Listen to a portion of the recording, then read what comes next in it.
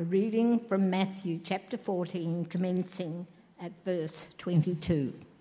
Immediately, Jesus made the disciples get into the boat and go on ahead of him to the other side while he dismissed the crowd.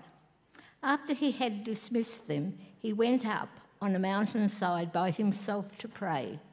Later that night, he was there alone, and the boat was already a considerable distance from land, buffeted by the waves because the wind was against it. Shortly before dawn, Jesus went out to them, walking on the lake.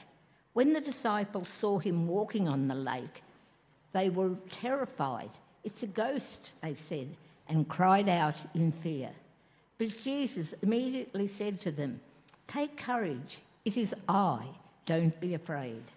"Lord, if it's you," Peter replied, "tell me to come to you on the water." "Come," he said. Then Peter got down out of the boat, walked on the water, and came towards Jesus. But when he saw the wind, he was afraid, and beginning to sink, cried out, "Lord, save me."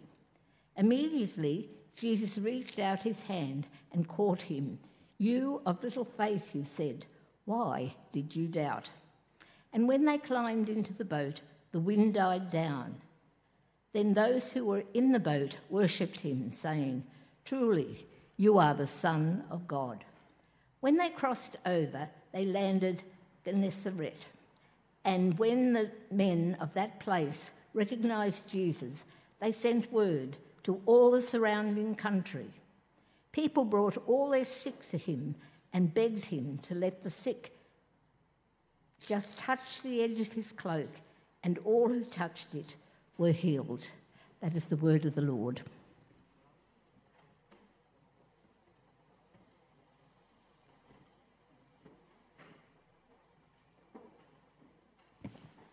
Well, good evening again, everybody. It'd be good to have a Bible in front of you and open at Matthew chapter 14, just so that you can follow along with where we're going this evening. And as you grab that, or I guess get it on your phone or something like that, let's pray. Let's talk to God.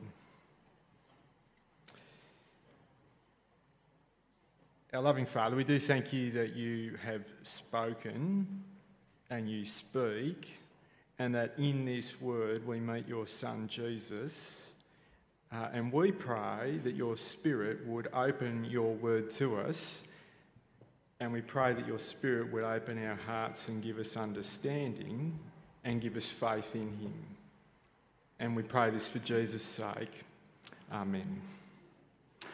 It was like last century. I'm really showing my age now, but there was a lady called Joan Osborne who had a hit with a song called "What If God Was One of Us?" And it was a hit because, well, I think it was catchy, and also people perhaps like to speculate, what if God was one of us?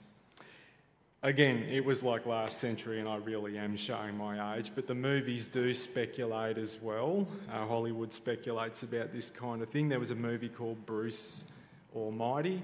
Hands up if you've seen it. Oh, there's more than I thought there would be.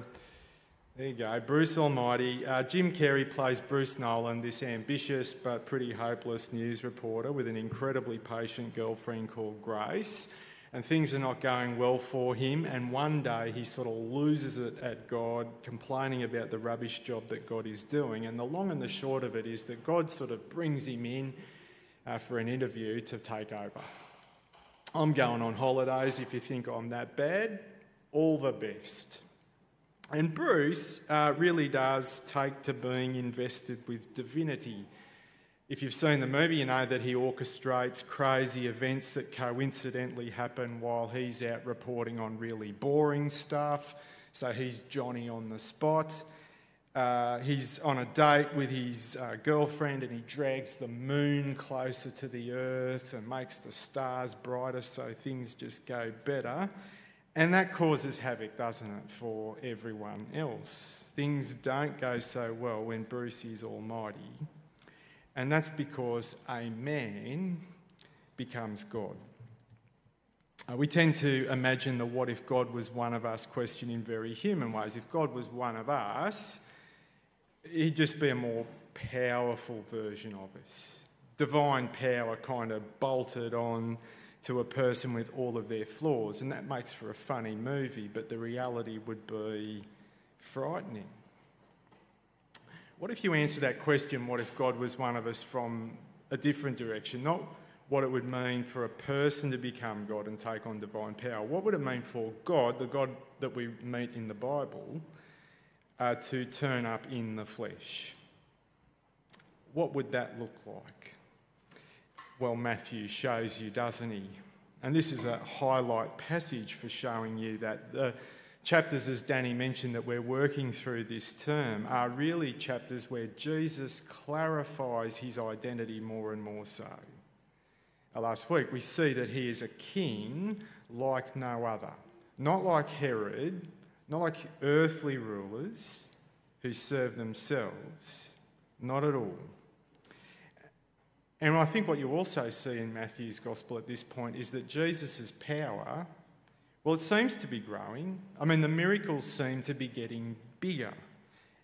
He's been healing the sick, the lame, the blind, casting out demons, feeding 5,000 with 5 loaves of bread and 2 fish. The thing is, I don't think he's getting more powerful. I think just more and more he's showing his disciples who he is. He is Israel's Messiah, but more. He's their God.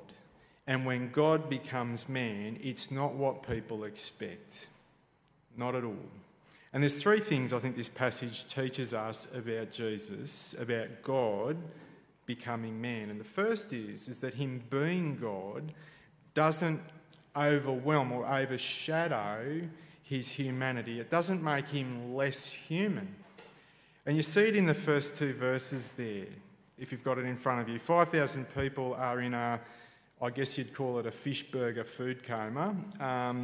Jesus then sends his disciples across the Sea of Galilee ahead of him in a fishing boat, and he sends off the crowd. And notice there in verse 23, he went up the mountain by himself to pray.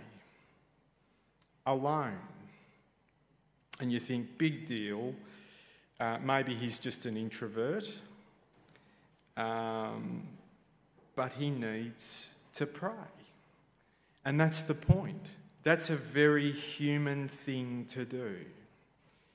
And I suspect this because, remember back last week, in verse 13, Jesus has heard that Herod is getting wise to his power. And it dredges up a whole bunch of sadness about his forerunner, John, was killed. And remember, he was wanting to get away with his disciples, perhaps to process the grief of that and to prepare them for what's ahead. But instead, it's crowds of people. It's healing needy people and sick people. And I'm not saying, look, his divine power is getting emptied out of him, like the God battery's going flat. But humanly speaking, he is real flesh and blood and doing what anyone with that kind of burden on him needs to do, which is to stop and to pray. Just because he's God, fully God, that doesn't overshadow that he is a real man. Now, we're stepping into territory that the early church pedalled hard to work out and to articulate clearly. We were singing about it before. Come behold a wondrous mystery, the dual natures of Jesus. And it's not that he sort of seemed to be human. He's fully human. And he's fully God at once. It's not like a seesaw either. He's not God more sometimes and more human other times. And as he prays, look, we're stepping into Trinitarian territory, which is always hard work for our little brains. Like, why does God the Son even need to talk to his Father? Like, don't they just kind of know? I think they talk simply because God is three-personal and relational, and that's what relationships involve. They talk. And here you see God the Son in the flesh being as dependent as we should be on his Father. You know, I think we expect if God was one of us, he'd have no need of anything. He would just kind of whip up whatever he wants, a kind of Superman who can magic up whatever it is, to get himself out of want, worry, or weariness. There's a verse in John's Gospel, John chapter 5, verse 19, which I always trip over. Jesus says, the Son can do nothing by himself. He's not independent. He really is human with a real mission from his Father, which he can only do in dependence on him. And I suspect that's what's playing out here on the mountainside, praying, Father, give me the resources, the strength to endure and to suffer and to go and die like John did. Now that's unexpected, and I don't think we entirely get it, but it's enormously comforting, because what does God know about being you? I get his conception was miraculous, but his birth, aside from taking place in the kind of spot where germaphobes freak out, it was normal.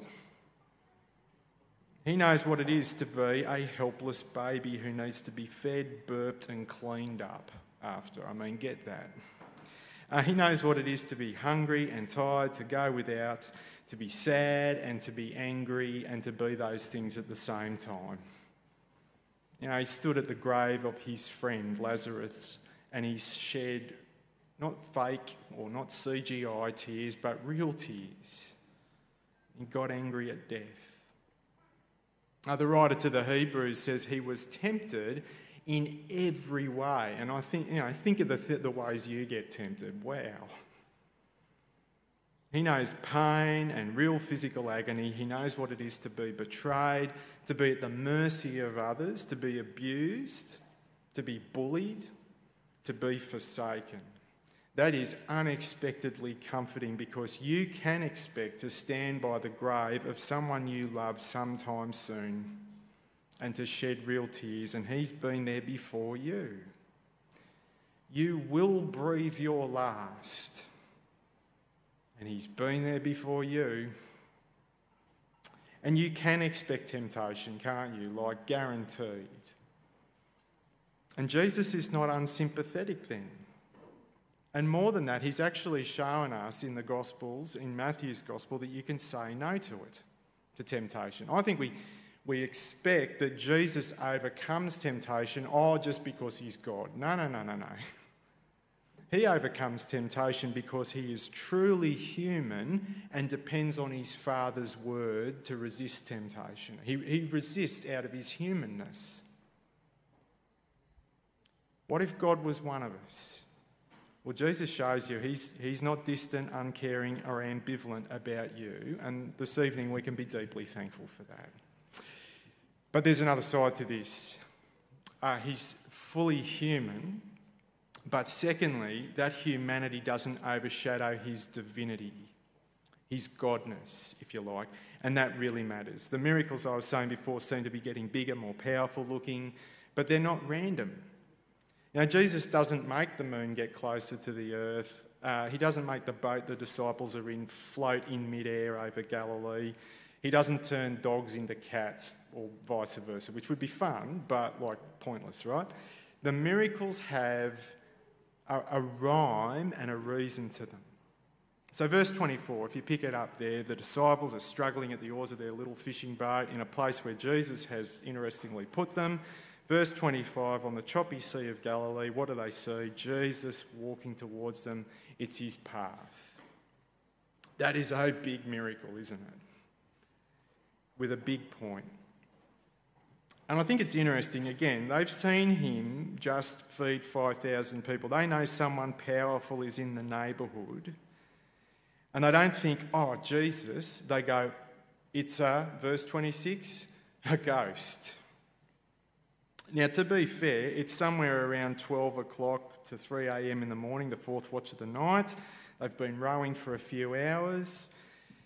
I'd be tired too.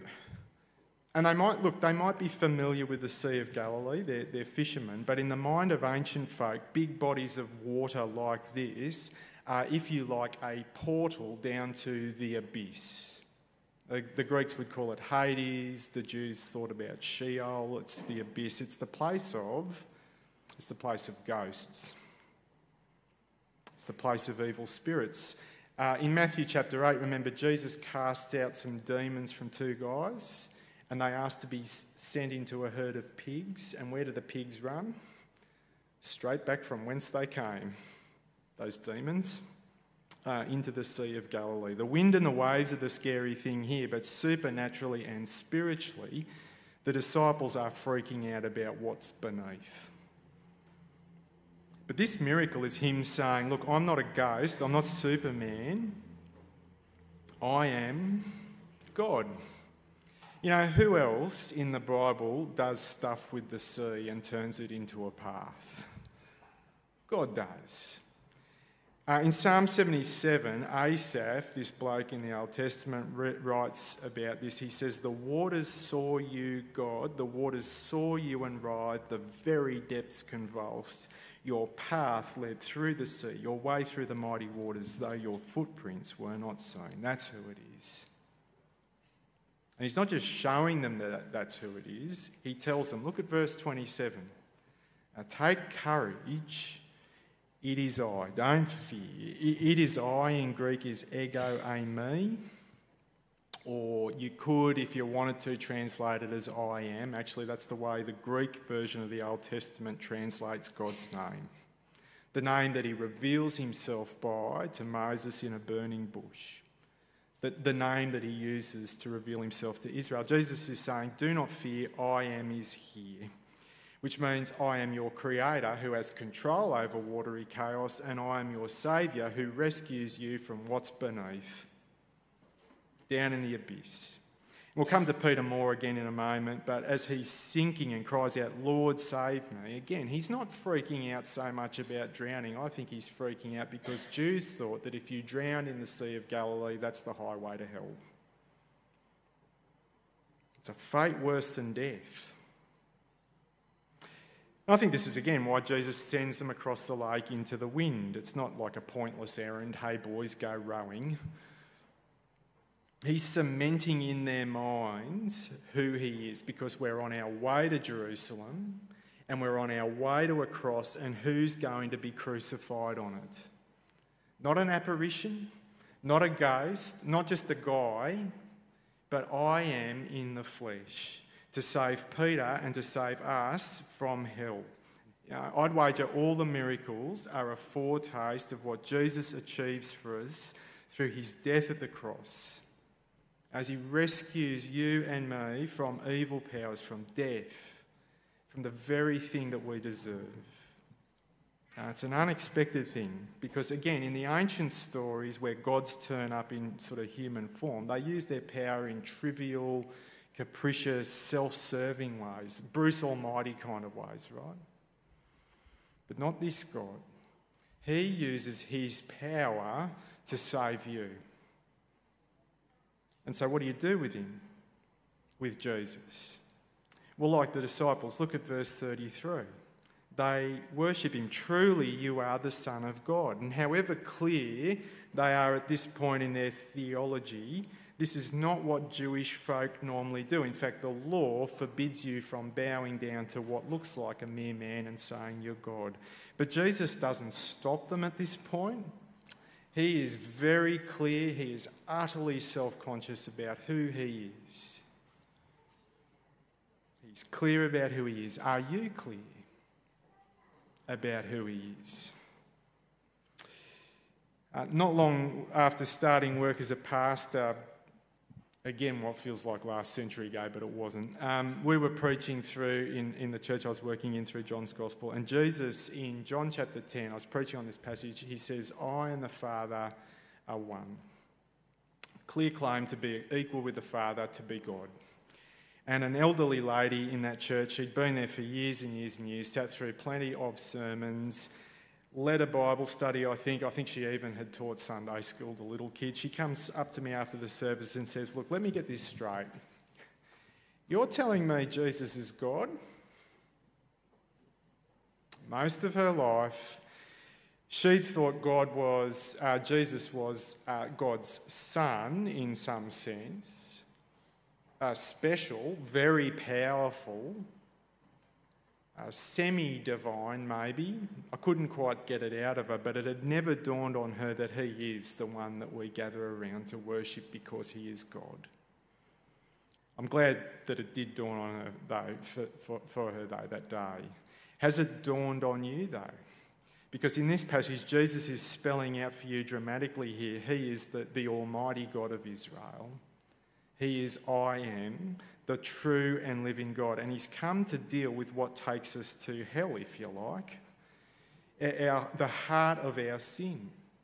Our bowing down to anything and everything but the one true God. Our tendency is to take that what if God was one of us question and say, yeah, that would be me.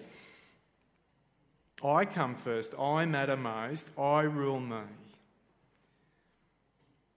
But he's come to rescue you from that. And so you should worship him and put him first.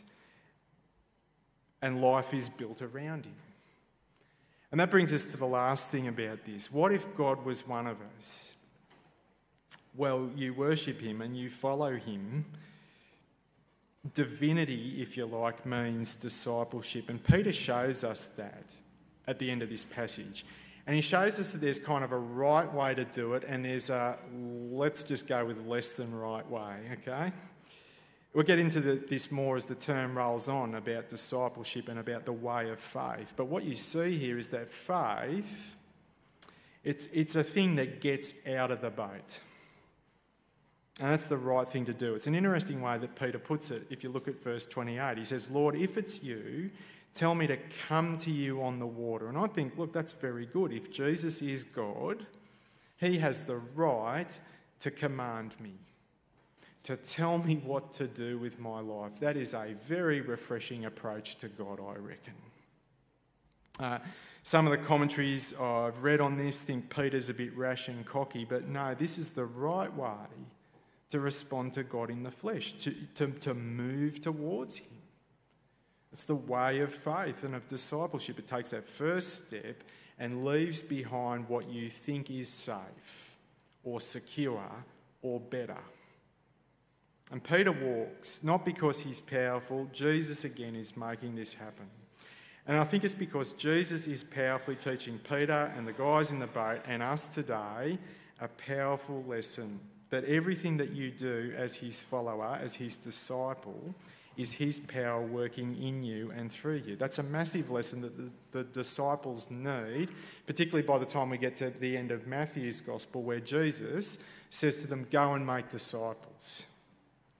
And how? Well, I will be with you. My power. That's a massive lesson that you and me need. I'm always with you. My power working through you, says Jesus. You need to invite someone to Simply Christianity. Or you need to open your mouth and actually talk to somebody about Jesus. Or you're trying to live for Jesus faithfully amongst your peer group at uni, which is not easy at all. It's his power that will enable you to do it. And look, there's plenty of real and frightening reasons not to step towards Jesus and follow him, but who is he again? You know, this is a picture, isn't it, of how Jesus empowers you to take that first step to obey him. And so if you're here this evening coming along because you are actually trying to work out who Jesus is and you're not sure about taking that step towards him, like Peter, ask him to tell you what to do. That's a good thing to do. That's a great place to start. But Peter also, I think he shows us a less than good way to do discipleship, but it's not too bad. Things go pear-shaped, don't they? Verse 30, what does he start looking at there? You read there, but when he saw the wind, and I take that to mean the effects of the wind, he was afraid and he starts sinking. You know, simply put, he takes his eyes off Jesus. He fixes his eyes instead on the very things that he's afraid of, the wind, the waves. And when you think about where we are again, what lies beneath. And notice what Jesus says about this in verse 31. He says, you of little faith.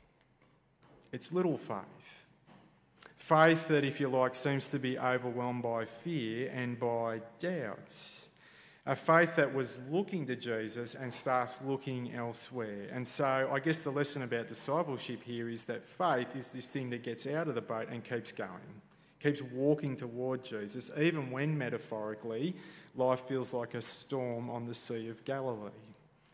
In the words of Hebrews 12, faith is fixing your eyes on Jesus because he is bigger than our fears and the frightening things. Anyone who can conquer a storm on the Sea of Galilee and the storm that he faces at the cross as he strides over death and defeats it, he must be trustworthy. But it's a wonderful relief, though, in this, isn't it, for us, for Peter, because he's really in the thick of it here, that little faith still saves you. You know, he cries out for mercy. And isn't it good that Jesus doesn't go, okay, Peter, look, you need to just try a little bit harder with the faith stuff here and then I'll think about maybe helping you. No, he just immediately, verse 31, reaches out his hand and catches him. As Danny was saying before, you're seeing the might of God and you're seeing his mercy and compassion once again. Jesus will save those of little faith, but folks, that's not where he wants you to stop. He wants a faith that walks towards him by his power till you get to him. There's an old commentator, a guy called J.C. Ryle, and look, I quote him a lot because, well, he's quotable, and he points out the obvious, which I often miss, and that's hugely, hugely helpful. He writes, when Peter gets onto the water, he's nearer to Jesus than when he's in the boat. And you're all like, yep. But that's the thing. That's stepping towards safety and security because the boat is not safe. It's going to get swamped. I think we need to remember that kind of thing in the midst of our fears and when we're tempted to believe that actually life without Jesus would be better. I don't know what's going on for you today specifically, but like what frightens you? I'll tell you what frightens me. Like if you know my family, you know I've got 2 high needs kids. I'm dead scared about the future for them. Because who's going to care for them when I'm gone? Because they can't look after themselves. And when I fix my eyes on that fear, that is overwhelming, and boy, oh boy, I sink. Now you might say, hang on, well, Jesus practically can't sort of fix things for them right now. I reckon this miracle says he is I am, and he can do all that he pleases to do, and he seems to be pleased to rescue and save and care for his people. And he is bigger than that fear and that problem, and he can empower me and my wife to keep walking toward him and planning for my kids' future. But he's also powerful, isn't he? He's just able to do more than we can ask or imagine, perhaps. What about you? Do you fear having maybe no money, the cost of living overtaking you? And this feeding of the 5,000, this miracle as well, who are you looking at? You're looking at I am the great provider who can give you again all that you need. And maybe fixing our eyes on him, money becomes less of a scary thing, not because he all of a sudden floods your bank account with lots of dollars, but because he actually just proves himself good. Do you fear missing out? I think we need to get better at telling ourselves that life without Jesus is actually missing out. So what if God was one of us? Well, I think what we would expect is something like Bruce Almighty. He's the God that we would make for ourselves. And that's not good at all. There was a pastor called Edward Shalito. He was around during the First World War, and he was trying to minister to soldiers who'd come home from that, broken and wounded men. And he was trying to talk with them about Jesus, and they were just utterly shell-shocked, literally. So wounded, so horrified by what they'd seen that they just couldn't believe in God at all. I think to try and minister to them, he wrote a poem called Jesus of the Scars, and it finishes this way. The other gods were strong, but thou wast weak. They rode, but thou didst stumble to a throne. But to our wounds, only God's wounds can speak, and not a God has wounds, but thou alone. He is not what we would expect. He is not the God that we would ever make up, and he is certainly not the God that we deserve, but thankfully, friends, he's the God we get. Let's pray. Almighty God and loving Father, we thank you for sending your Son in the flesh, the Lord Jesus, to become one of us, knowing our hurts and our fears and our frailty, our tears, even being tempted. And we thank you that he is God, powerful to save us from sin and death and hell. Lord, have mercy on us and rescue us from thinking less of Jesus than we should. Indeed, have mercy on us and give us hearts that turn to him in worship. And give us the grace and the power that we need to step toward Jesus and to keep doing that. And we pray this in his strong and living name. Amen.